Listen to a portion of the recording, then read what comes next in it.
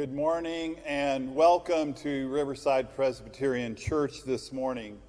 Grace and peace of God be yours today. We are gathered here today in person and also through the internet. We're gathered here in the sanctuary, but we are gathered by the Spirit from wherever we worship today. It is God's Spirit in our midst. And so we pray that if you are worshiping from home or in some other place, that will become sanctuary for you, a holy place of worship in which you feel a part of this congregation. It is a new month, and so because it is the first Sunday of the month, we have the celebration of the Lord's Supper. And so we hope that if you are at home that you have taken the opportunity to get some bread or juice or something that will help you to celebrate this sacrament where you are as we do here. And now for those of you that are here, I invite all who are able to stand for the call to worship in our opening hymn. This is a time for searching, for seeking, and then being found. As for me, O God, I will seek your face in sincerity and truth. This is a time for asking from one who knows our needs before we even speak. I am satisfied, O God, to wake up to your likeness within me. Let us worship God.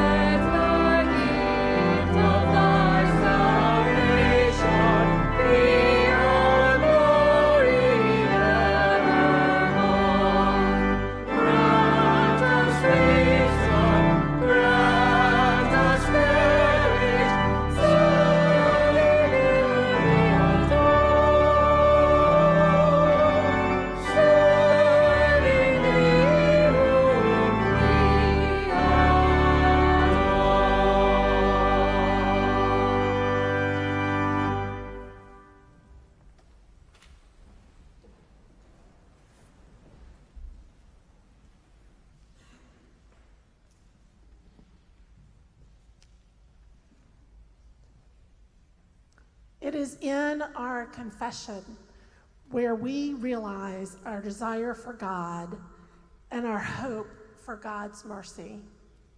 It is in admitting the truth of our lives that we take the first step toward wholeness and healing.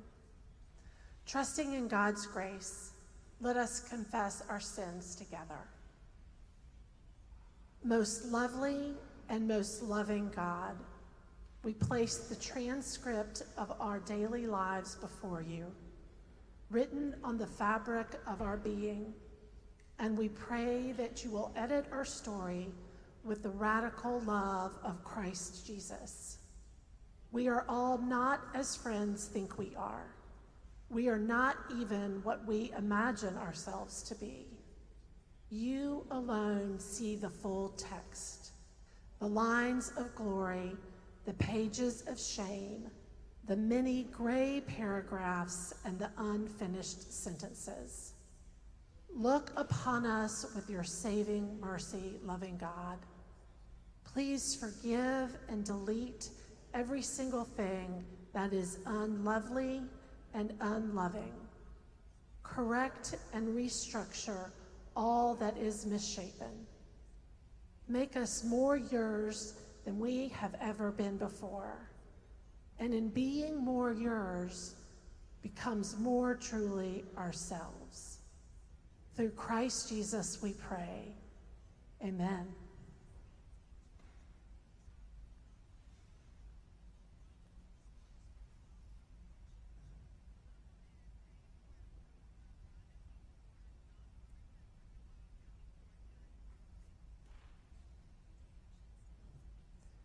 Friends, hear this good news. The love of God is beyond measure, and you are included in that love. Know that you are forgiven and thus freed to love and serve. Amen.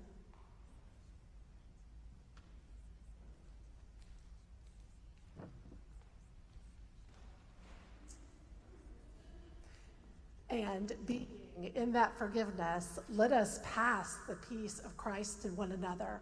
Peace be with you. Let us share with one another signs of Christ's peace.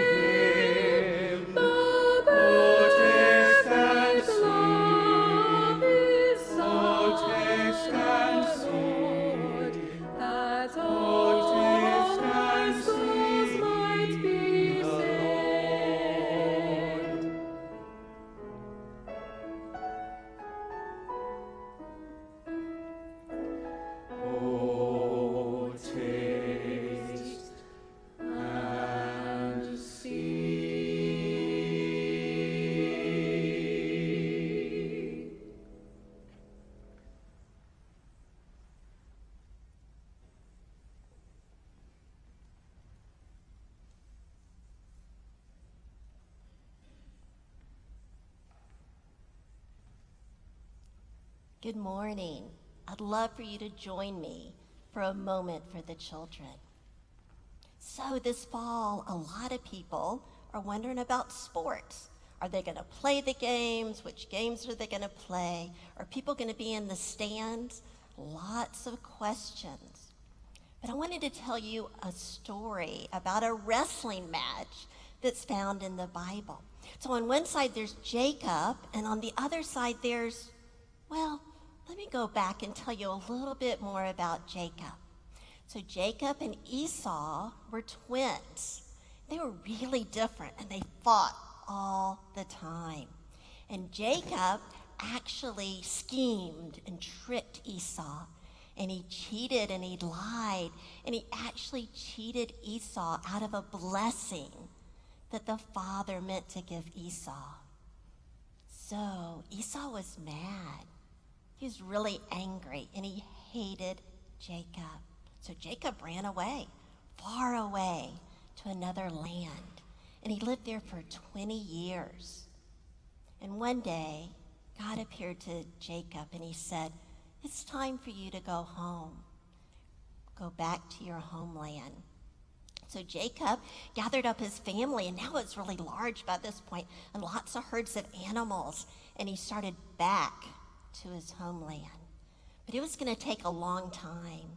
Back then, they didn't have cars or trains or planes, so they had to walk. So as he was walking, Jacob thought, I wonder if Esau is still mad at me. So he sent messengers on ahead.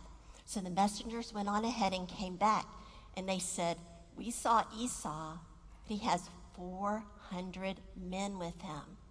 And Jacob thought, that sounds like an army to me. So he was really scared. So he prayed. He prayed a lovely prayer. But then after the prayer, he thought, I better have plan B. What if that doesn't work?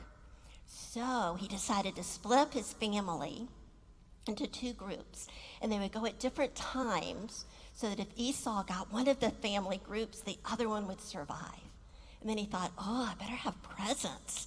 So he took his large herd of animals and he divided it up, and he sent them on ahead as presents for Esau. So he sent all the people and all the animals across the river. Now he was by himself, all alone, and it was nighttime. And he fell asleep, and he dreamed. And a man came to him and wrestled. And at first Jacob didn't know who this was.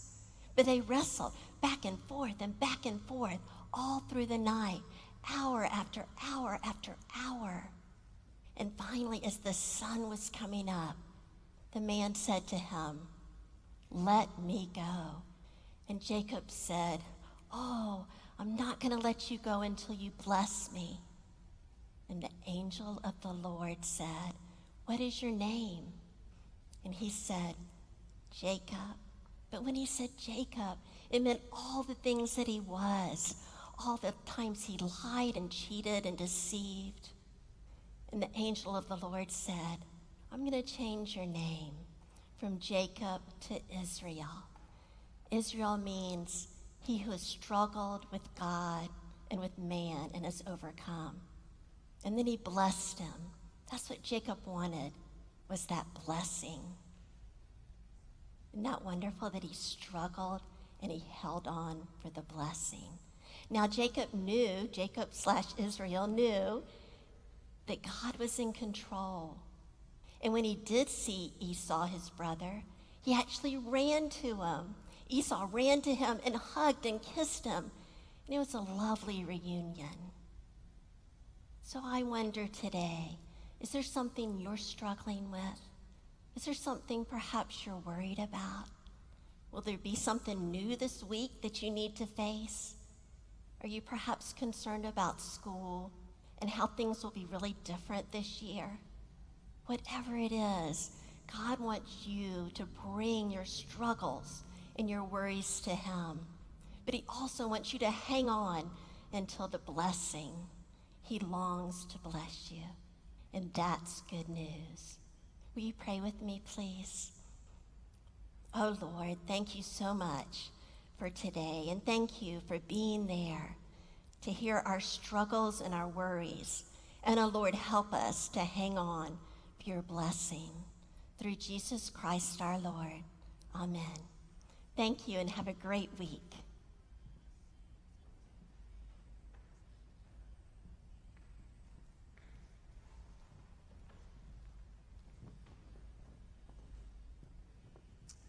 Welcome. We are so glad that you are with us, whether you are here in this sanctuary or at home or wherever else you may be. Welcome. As many of you know, we are getting particularly excited about Pastor Brian Lays and his wife Sunel coming here very soon. They actually have arrived in Jacksonville and are settling in. He is planning to be at work on the week of the 10th, and his first Sunday preaching will be August 16th. So I want to make you aware that beginning August 16th, and for 4 Sundays in a row, we are going to plan to have 2 worship services, an 8 o'clock worship service outside and a 10 a.m. worship service in here. That will continue to be the one that we live stream, the 10 a.m. service. Be looking for more information about that and how to sign up. You will still need to sign up for either service. And of course, all of this is contingent upon so many things, right? COVID and weather, et cetera, et cetera. So be constantly looking for updates from us. If you have not signed up for our weekly email, I really encourage you to do that. That is where the majority of our information is coming right now. And it will be, as you are aware, changing with our circumstances. So both looking to having 2 worship services at least for 4 weeks. We'll assess after that what we'll do. And also looking at, after Labor Day, adding in some educational opportunities, hopefully both here on campus and via Zoom and other formats. So just look to stay informed on our website and on those weekly emails. And again, we are really looking forward to having Pastor Lays and his wife Sunel here. So look for more information about how we plan to welcome them here and embrace them into this community. Thank you.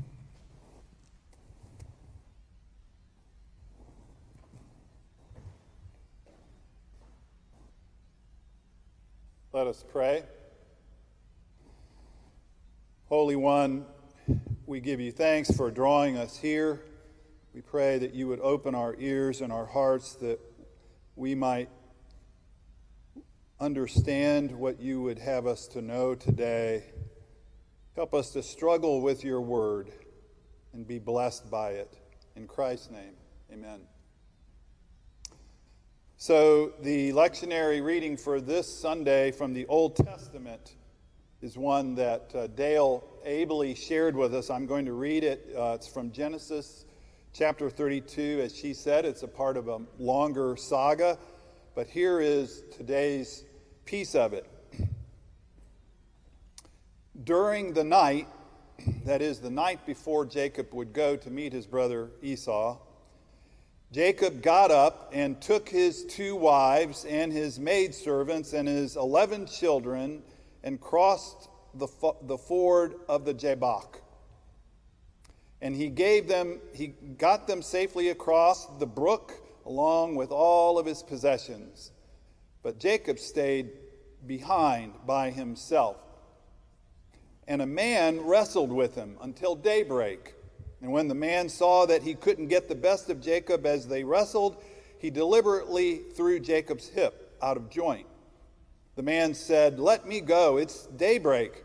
Jacob said, "I'm not letting you go until you bless me." The man said, "What's your name?" He said, "Jacob." The man said, "No longer." Yikes. "Your name is no longer Jacob. From now on, it is Israel," meaning God wrestler. Did you know that? God wrestler. You've wrestled with God and you've come through. Jacob asked, well, what's your name? And the man said, why do you want to know my name? And right then and there, he blessed Jacob. Jacob named that place Peniel, God's face, because he said, I saw God's face. I saw him face to face and lived to tell about it. The sun came up just as he left Peniel, limping because of his hip. This is why the Israelites to this day don't eat the hip muscle, because Jacob's hip was thrown out of joint. This is the word of the Lord. Thanks be to God. As Emily said, we are on the threshold of something new here at Riverside. We know that Brian and Sunel Lays are here. They'll be beginning soon. I know a lot of you have been anticipating this time for a long time, but it's not only that. If you had a chance to be next door and see our offices, you would know that for the last over a month, things have been just in all kinds of transition. And people are changing offices. We have new carpet. The machines are being rolled around. People's jobs are changing. We have new badges to wear. It's just so much is happening. It's exciting, and it's something that I hope that you are getting a sense of expectation about this transitional month of August, when we are preparing for what? For what we don't know exactly, but we think it's going to be new, and we hope it will be good. And so for today's homily and next week's sermon, I have this opportunity, I think, to set the stage a little bit for Brian. I almost feel a little bit like John the Baptist, the forerunner, who kind of gets to tee it up. But I don't want you to think Brian is Jesus, and I am not going to be eating locusts and honey, okay? But so don't take that too far. But just it is a great, I think, opportunity for us together as a congregation to prepare for something new. But I also know that the context for today and for hearing the Word of God today is far larger than just within what is happening in this church. There is a great and deep struggle that is broadly but unevenly distributed across our community and our nation and our world. It is a struggle of relationships and hope, of health and economic vitality, of brotherhood and sisterhood. It is a struggle in which we find ourselves not really with quick answers, technological solutions. And I know from listening to so many of you that you are weary, deeply weary of that struggle, as am I. It is a struggle that has brought division and death, physical stress, and spiritual struggle as well. And so I want to begin today with this passage of Scripture, which I believe is the meta-narrative for the story of Jacob. And it is this. It's from Romans chapter 8, where Paul says, "For I am convinced that neither death nor life, nor angels, nor demons, nor things present, nor things in the future, nor anything else in all of creation will be able to separate us from God's love in Jesus Christ." Paul Tillich said this is the most important thing for Christians to understand in their daily life. And yet it is also one of the most misunderstood and distorted promises by Christians. Misunderstanding leads to disillusionment if we feel that God has not come through on the promise the way we take it to mean. So, what does it mean? There is certainly evil in the world. There is anguish in the human heart about what is happening. Paul has seen it all. He lists so many things: famine and war, powers, demons, death, separation, all kinds of things that are hurtful that people are struggling with around the world. Paul has seen it. He's experienced a lot of it, even as we are in this day. And the promise that he affirms is not some vague hope that there will be a happy ending in all circumstances, because sometimes there is no hope. It's not some kind of belief in a progressive human achievement that we will finally figure out a way to have peace and end the struggle, nor is it some kind of belief in a giant machine universe in which God's plan just seems to follow and everything follows and eventually we get where we want to be. No, Paul's saying that when there is no reason to hope and evil is triumphing and death has reigned victorious, it is precisely then that nothing can separate us from the love of God in Christ Jesus. It is then that all things are working together, ultimately good, for eternal love, for the fulfillment of God's purposes for you. There is a creative and saving possibility implied in every situation. That is our faith and our hope. So, with that context, I must say that I often find myself still struggling to sleep at night. I don't know about you. I used to think that it was my kids' fault, that they kept me awake. They would wake up, or they would be out late at night. But no, they're gone now, and I still can't sleep at night. It's different things. I think as you age, your body kind of keeps you awake at night, but it's also your brain keeping you.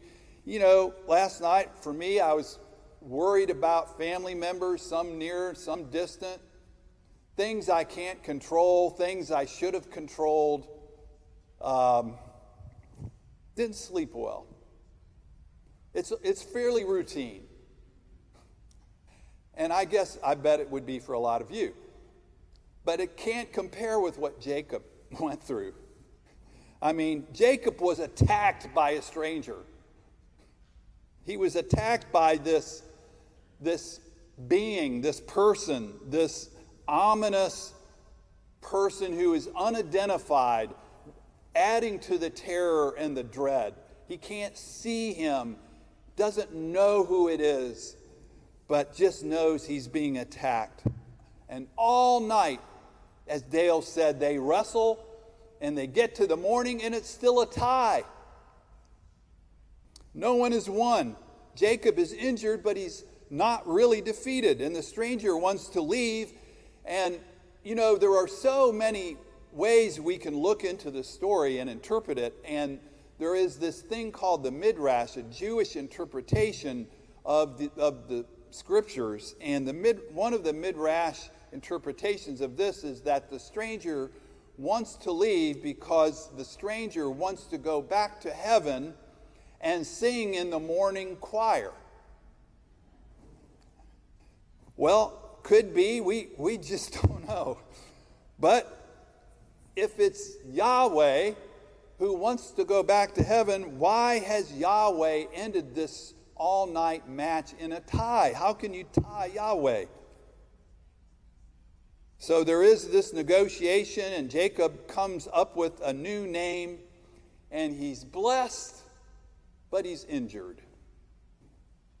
It's a strange story. I think deliberately strange, deliberately enigmatic. We're not meant to make this into some kind of simple A equals B deal. It's kind of like looking at your phone app when you're trying to look at a map on your phone and you're too close and you can't get any perspective about what you're looking at, and so you have to back up. You have to get a bigger view of the thing. And as we enter a new era here at Riverside, as we make a transition in this pandemic time, how does this story relate to the larger story of good news, of Jesus' saving love for the world, of our sense of being called to be a movement for reconciliation here at Riverside? Where does it all fit? Well, quickly, the longer story, as you know, is that Isaac and Rebekah couldn't have children, but eventually they did. They had twins, Esau and Jacob. Esau was like going to be a couple minutes older, but God decreed that the elder shall serve the younger. Contrary to all social custom and norm, the elder shall serve the younger. And so Jacob grabbed his heel as they were coming out of the womb. And so from the very beginning, we have a story of cunning and scheming and deceit, deliberate deceit. Why is this God's decision? Why overturn the social norm? Why shouldn't the younger serve the elder? And so then there is a stolen blessing, that, tragic, gut-wrenching scene where Isaac is lamenting that he cannot give the blessing that he wanted to give to Esau because it had been already stolen by Jacob. And they're crying together. And you wonder, why can't there be two blessings? What's the big deal? You're God. Just do another one. Or have a do-over. Take back the first one and give it to the guy you wanted to. What's the big deal? There's something about this intention, the elder shall serve the younger, that seems so important that it cannot be revoked.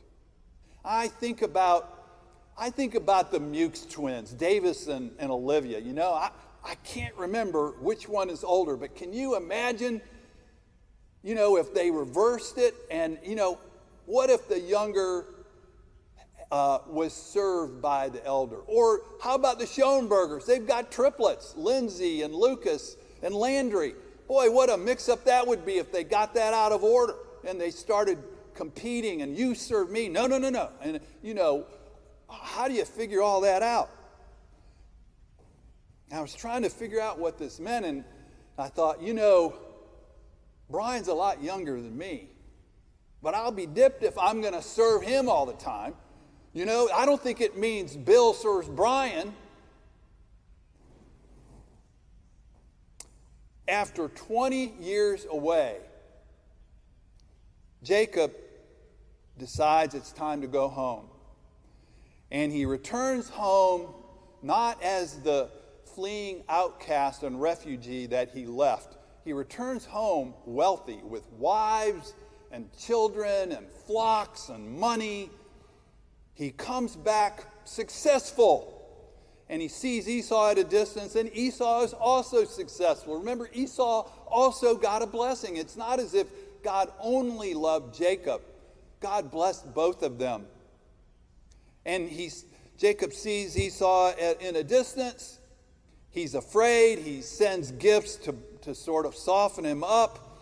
He even sends forward his family as sort of a human shield the night before. I mean, I don't think Jacob has not stopped scheming over these 20 years. And then we have this troubling story of a struggle, a wrestling match at night.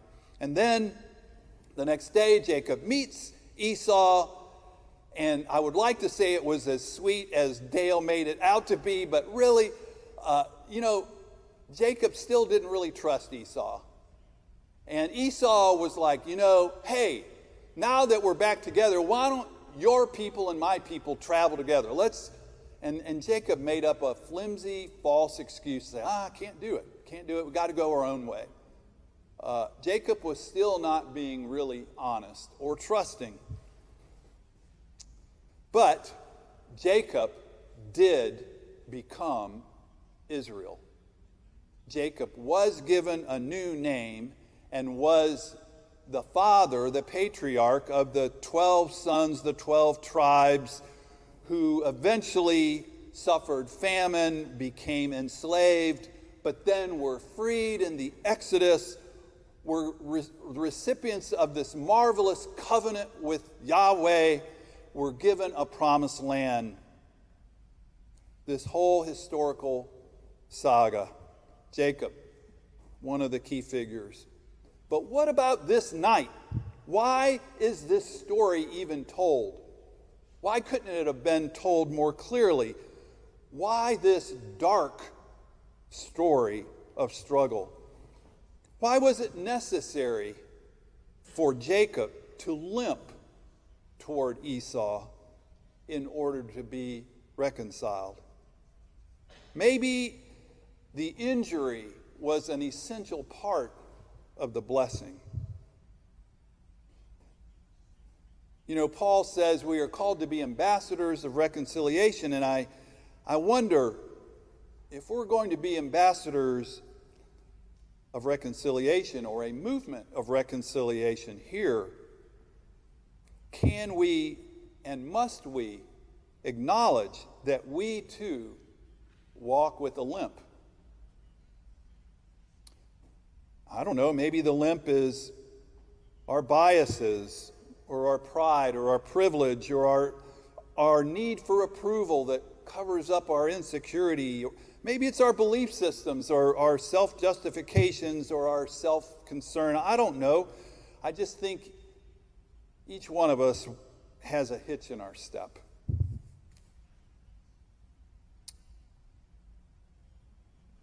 In the story, blessings are given, undeserved,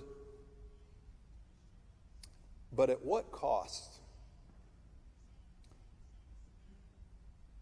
It seems that throughout Scripture we learn that there is power in weakness. That's what the foolishness of the cross was to the people in Paul's time. How could there be power in weakness? How could one be called to give up their life in order to receive life? What sense does that make, Jesus? But Israel sees God and lives. But he lives in a new way, with a new identity, a new purpose, and vulnerability. And I think maybe that is a part of the work that we at Riverside can be doing right now, this week, this sense of looking at our limp, our vulnerability, knowing that there is no one who is condemning. This is not about guilt. This is not about condemnation, for Paul says, there is no one who condemns. We are forgiven already. We now have been called by a new name and given a new future and mission. So whether our struggle is personal or communal, whether it is with our limitations, our disabilities, a past that follows us uninvited into our present that we can't get rid of, or future horizons that seem to be closing in on us. Or as Dana Riley said last week, a grief that sits in the pit of our soul that must be acknowledged. The story tells us that God is intimately wrestling with us, involved with us. The story of the wrestling is close encounter, not distant. It's personal. And as strange as it may seem, it is good news. It is a countercultural reversal. It is the prodigal son that is being given a beautiful robe and a party. It is Jesus announcing that he comes not for those who have it all together, but for those who are sick. It is the announcement that those who mourn, who are meek, who are poor in spirit, who are at the end of their rope, they are blessed. We are blessed. So, I invite us this week to do some wrestling. Probably you've been doing a lot of wrestling. But maybe imagine as this story invites us to imagine, a partner in the wrestling who loves us, who is intimately involved with us, and does ultimately come with blessing. Amen.